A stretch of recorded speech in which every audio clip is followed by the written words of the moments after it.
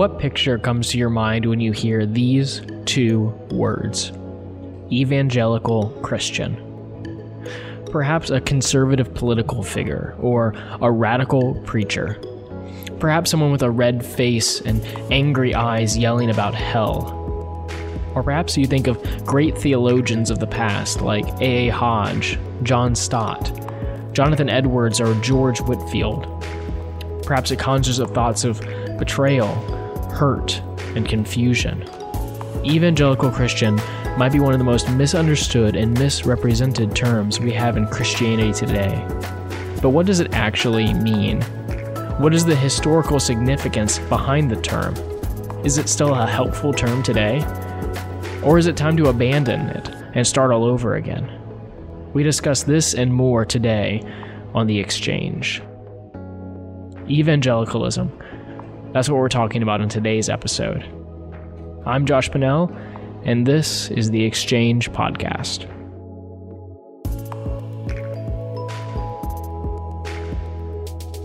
Okay, guys, I've got a big question for you to start off this episode.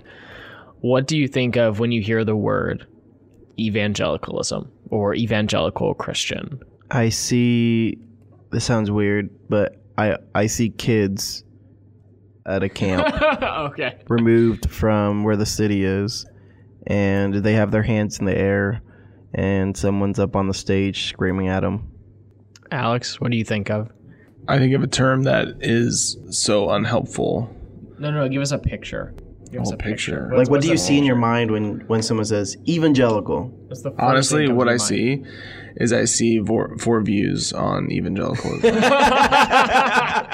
Counterpoint series. Counterpoint Check it series out. from Zondervan. Yep, check it out. Yeah, actually, That's you actually probably what I should see. put that in the notes. With the blue background in the church. Yep. It's the up angle on Yep, it. That's what I I've see. seen that book. Josh, what do you think? Or what do you see? Dude, what do I think of? Well, we already talked about I have a hard time thinking in pictures. So Okay, I don't know so if what I'll do you tell think? you what I see. I think I tend to think of more politically when I hear the word evangelical or evangelical Christian. Interesting. Yeah, I would say either like Donald Trump, or I would say there's like two extremes for me. There's like the political side, and like Donald Trump and crazy conservative Christians come to mind, or people who would call themselves conservative Christians politically, or like someone preaching at T4G. Those are like the two things that come to mind, and those two things don't go together, which I think we're going to end up talking about later. At least I don't think they go together, but those are the two things that come to my mind. Alex is shaking his head. Why are you shaking? My phone was going off, sorry. Oh, I no, had you're to good. silence it.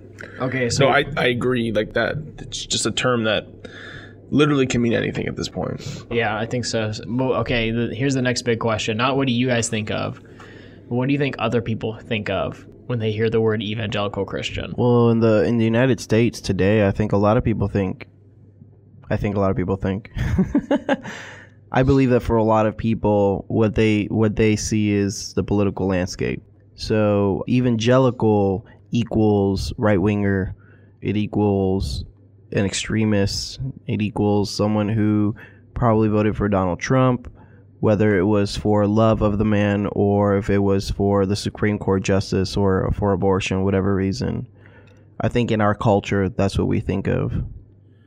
Yeah, I do. I do think that too.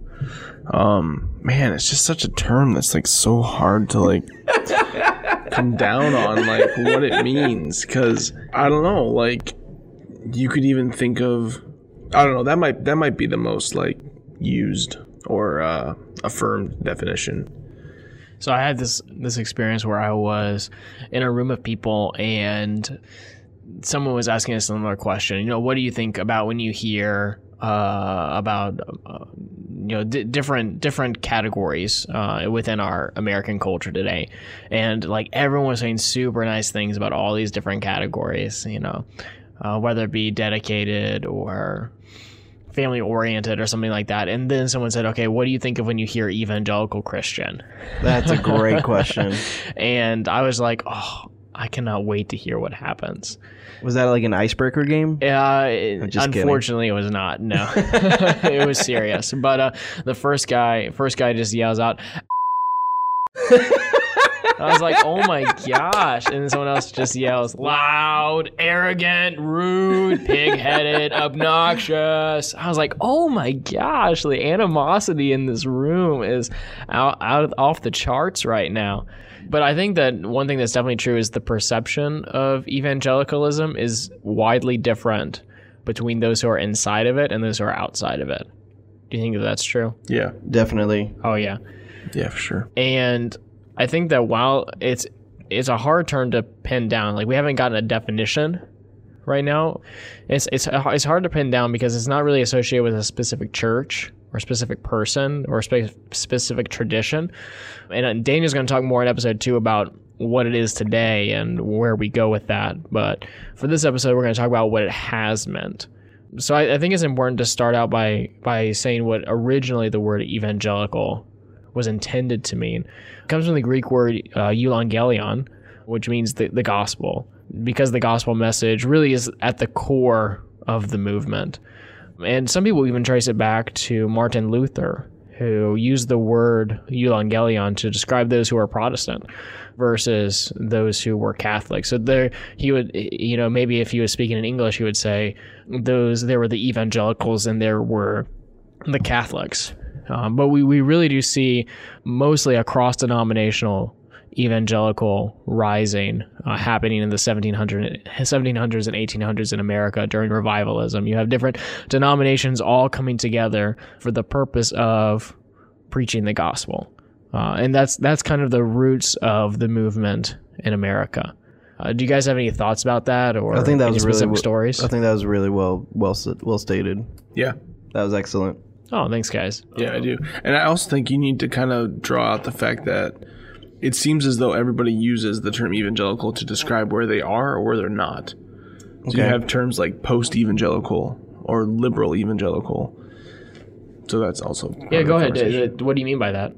Well, I think it's in the term, but I mean, they would say like, of the evangelical spectrum, I'm on the left side of that. I.e., these are the theologies that I agree with or I don't agree with. And I can tell you right now with a name. Yeah. Or they would like to be post-evangelical, as in they would see that we need to move past this movement. So it's a pretty watershed movement. So maybe some people would think of it as a movement and other people would think of it as a theology. Yeah, or both. That's good stuff, guys. David Bebbington, he lists 4 core beliefs of those who call themselves evangelicals, or historically 4 core beliefs that evangelicals hold.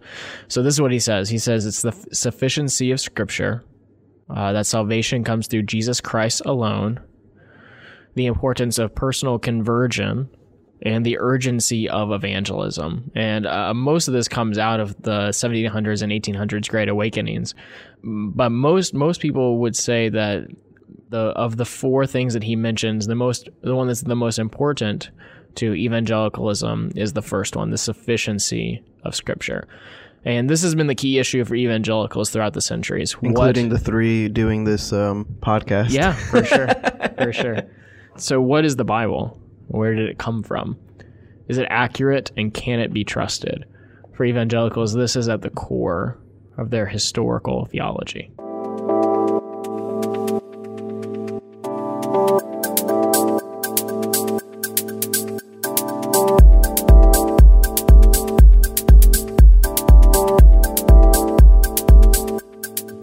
So guys, historically for evangelicalism, their view of the Bible, a lot of that comes out of the inerrancy versus modernism debate that was happening, and especially was hot at Princeton Seminary, where the doctrine of inerrancy was kind of finalized and this was formalized. During what years?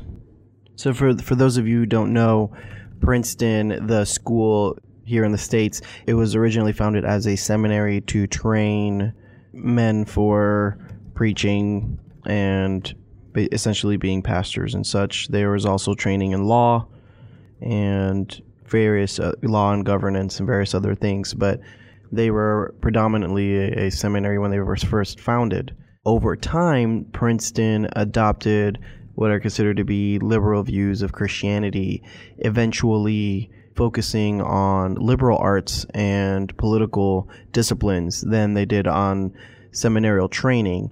And while Princeton still has a seminary, it is not restrictive to Christian religion today. And it was during this epoch or time that Josh is about to talk about that really started to be institutionalized. Yeah, Princeton Seminary was founded back in the early 1800s, and the fundamentalism modernism debate was something that happened more towards like the mid 1800s, late 1800s was really when it started getting heated up. But yeah, why don't you guys kind of explain to our listeners what that was and what that meant? It was in response to theological liberalism that was predominantly coming out of Germany, that was being adopted by many of the theologians in the States who were taking a more left approach to the scriptures, questioning the historicity of certain things, questioning the miracles of the Bible. Yeah, miracles was huge. Yeah, at that time, and who Jesus was, and the details surrounding his life, his resurrection, etc. And fundamentalism rose up to combat that very cyclically.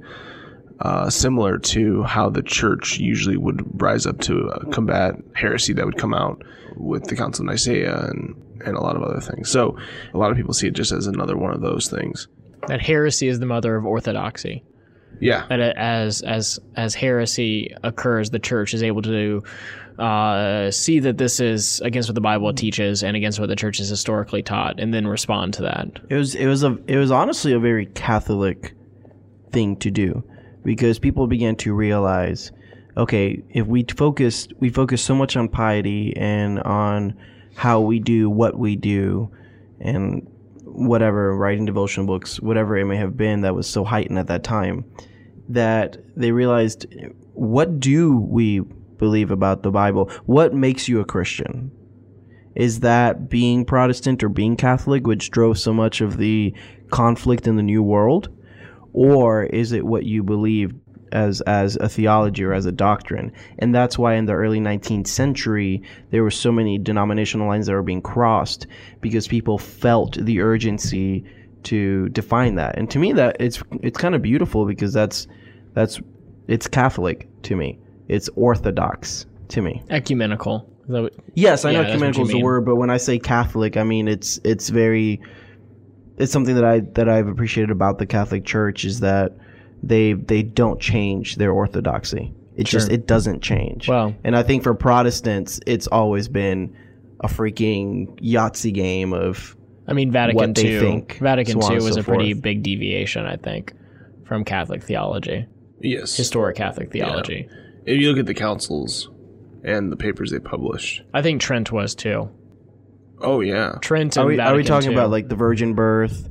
No. So we're talking. So deity like of Christ. So like at Vatican II was the first time that Catholic lay people were allowed to read their Bibles. Okay, that's a huge deviation. I'm talking about the list of Orthodox I'm sorry, yeah, doctrines. you're right. This is different. Sorry. This is different. Yeah, I was just edited this speaking of out. the list of Orthodox. So moving forward from that, fundamentalism rose up to attack to combat Yeah, my point is unimportant to this. theological you're good. liberalism. Yeah, so to give an example, Schleiermacher is often held as the father of modern liberalism. The OG. Friedrich Schleiermacher. You can tell that he was a Friedrich bad guy Schleiermacher. just from how that name is said.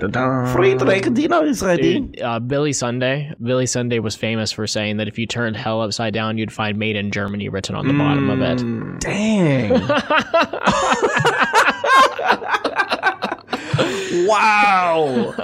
To be fair, he was in a World War II and on context of history, okay? So there was a lot more going on there than purely theology. But anyway, Let the man's quote stand for itself. Schleiermacher was famous for identifying that, from his perspective, the Bible was written at a time that people thought that the earth revolved around the sun. Sorry, the sun revolved around the earth. And that the earth was flat. They thought that, that there were people that thought that a dragon, brought the sun up in the morning, every morning. That, they didn't have an understanding of science the way that we do today. So when you read accounts of demons or miracles or things like that, you have to interpret that within their cultural context. They just didn't understand scientifically what was going on, or they didn't care scientifically what was going on. And I would agree with that. they I was would gonna say, this sounds very familiar to a conversation we had yesterday. so they would so for instance, he would use the idea of corn and husk, that there's a kernel of theology and then you have to remove the husk off of it to get to the kernel of the theological truth. So in the account of Jesus multiplying the bread and the fish for 5,000 people or 4,000 people, he would say that, well, the point of the story is not that Jesus actually did this. That you cannot trust these sources to give you reliable scientific records. What actually is the point is that the kingdom of God is one in which everyone's needs are met, and there's giving and there's sharing. Everybody eats, fam. And there's abundance, and it's just this wonderful idea that we should try to piping it up. We should try to bring into the world. We should feed the hungry. I think that's the poor. point I made about Genesis in a previous episode. Yeah, I think that it's very similar. So the fundamentalists are those who advocated for inerrancy is what it would be called later. Would respond to that by saying, well, no, if you remove the historicity of these events, then they actually do become meaningless. And what it ends up leading to is, well, the resurrection was a spiritual resurrection, and Jesus was alive in the hearts of his disciples. And what the resurrection actually meant was that the spirit of what Jesus taught lives on today. He doesn't actually, but his ideas and the significance of his ministry kind of continues on today. And Richard Niebuhr famously said in his book, The Kingdom of God in America, when describing liberalism, he said this: a God without wrath brought man without sin into a kingdom without judgment through the ministration of a Christ without a cross. That was his summary of liberal theology. I think that that's excellent. And just showing at the end of the day how by denying certain core truths of Christianity, you deny Christianity itself, I think is what it ends up leading to. And a lot of this debate kind of came to a head point in 1978 when the Chicago Statement of Biblical Inerrancy was released. I'll just read you guys a quick summary of that, or a quick quote from that. It says about the Bible: being holy and verbally God-given, Scripture is without error or fault in all of its teaching. No less what it states about God's acts in creation, about the events of the world, about the events of world history, and about his own literary origins under God, than to witness God's saving grace in individual lives. What do you guys think about that? I think that describes conservative evangelicalism really well. Not politically speaking, theologically speaking. There's even a lot of people who politically would be considered that who wouldn't even agree. Yeah, I agree. But if there's a church who says we're conservative evangelical, that's a big point for them. Probably the biggest point. Yeah, I agree.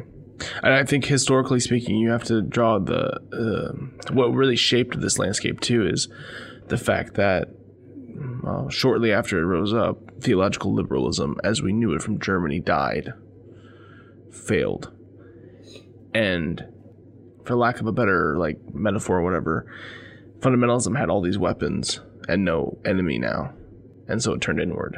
Oh, that's a really interesting metaphor. I like that. And then they started dividing amongst themselves.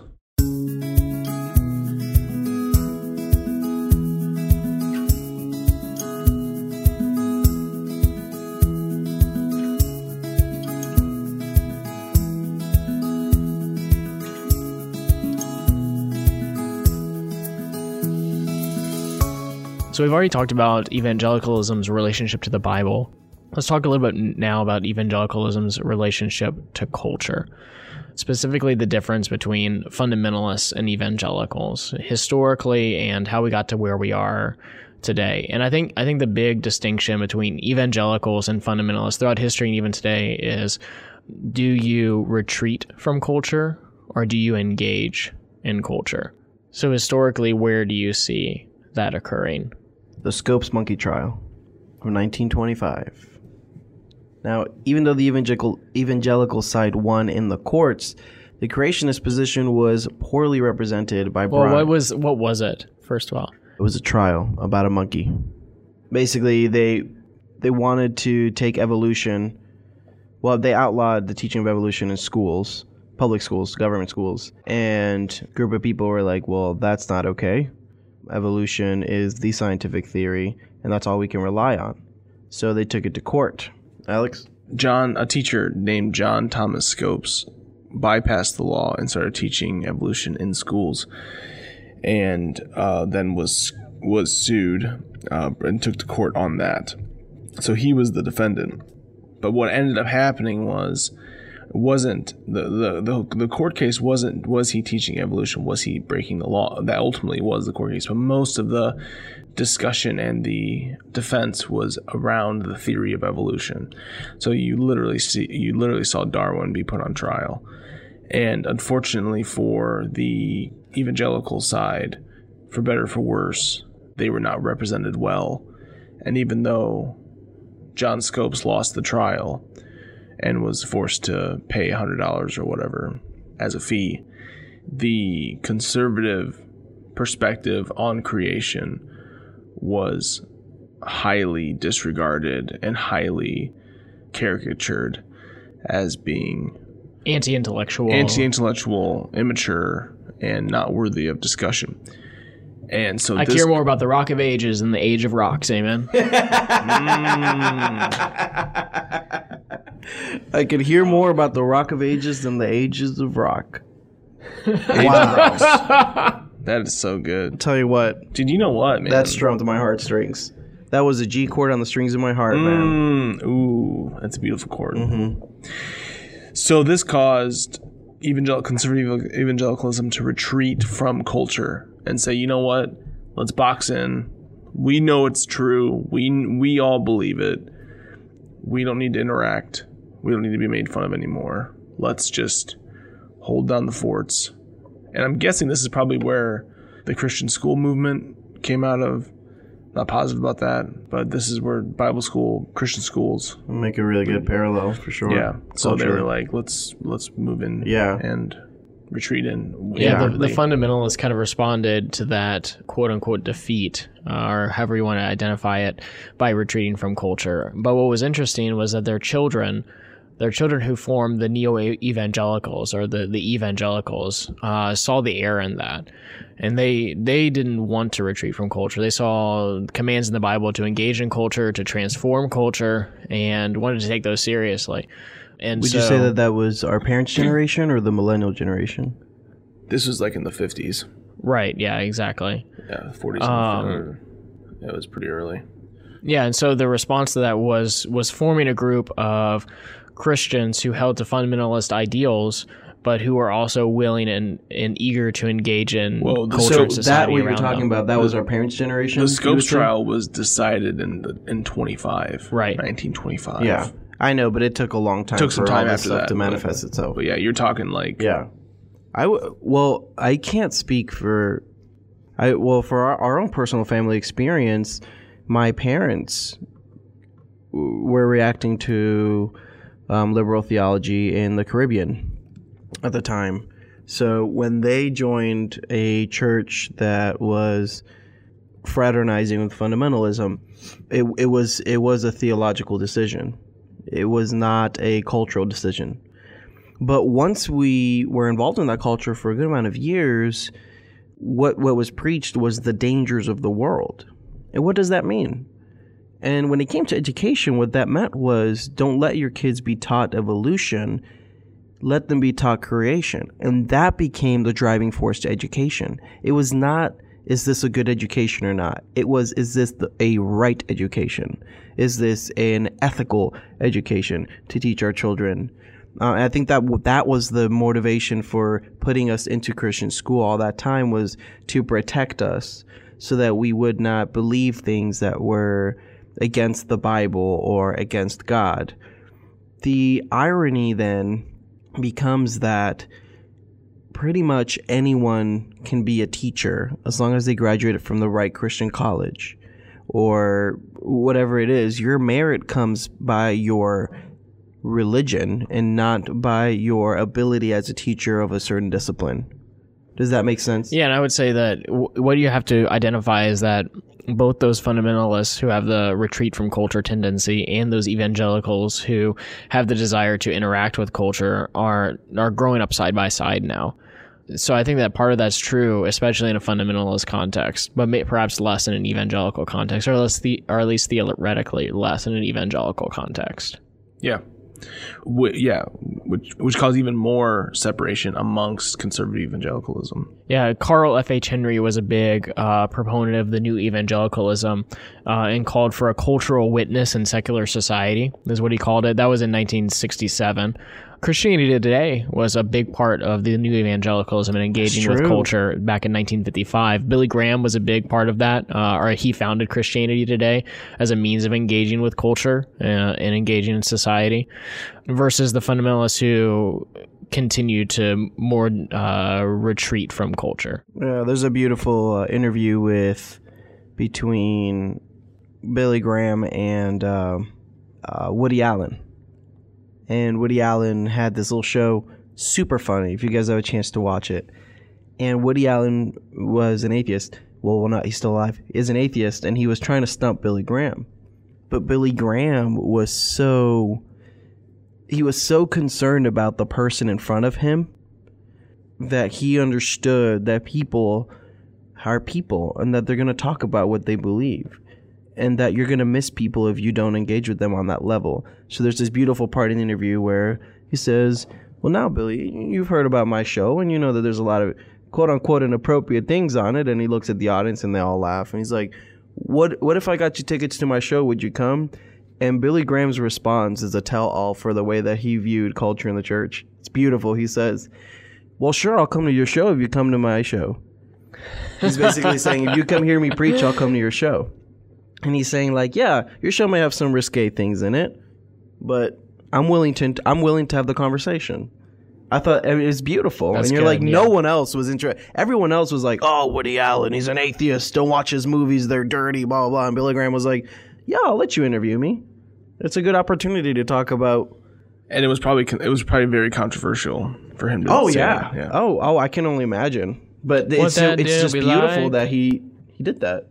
Sorry, go ahead. No, you're good. You said I can only imagine. Oh, gotcha. One other important work is The Uneasy Conscience of Modern Fundamentalism by Carl Henry, which Daniel is much more acquainted with than me. Daniel, can you give us a summary of kind of what he was saying? Then this is happening back in like late 40s, early 50s, I think, that this book came out. I think what Carl does is do you ever watch a movie and you're like, oh, I already know where this is going? That's very much the attitude of Carl in the book of F.H. Henry. He basically says, hey, here's what fundamentalism is. Here's the good stuff, right? But he spends most of his time almost it's kind of like snowball thinking, but more precise. And he says, look, if we do this, we are at risk of this happening. If we let this happen, we are at risk of this other thing happening that wouldn't be good, or that would be a betrayal of the nature of Christ's ministry in the world. And that's why it's called the uneasy conscience of fundamentalism. It's a crazy. I don't understand how that book was written then and was still relevant today. Oh, it's so relevant today. It blows my mind. And I think one of the tensions that Henry deals with, especially there, is the idea of so many evils happening in society that a retreating from culture and retreating from society within fundamentalism disarms the Christian from even participating in or correcting, for the sake of saying that let culture be culture and let the church be the church, basically. And it doesn't fulfill the great commandments in his eyes, and he seeks to kind of explain a view that could he seeks to persuade fellow fundamentalists who have decided to retreat from culture to begin engaging and to preach against social evils, not just sin within the congregation.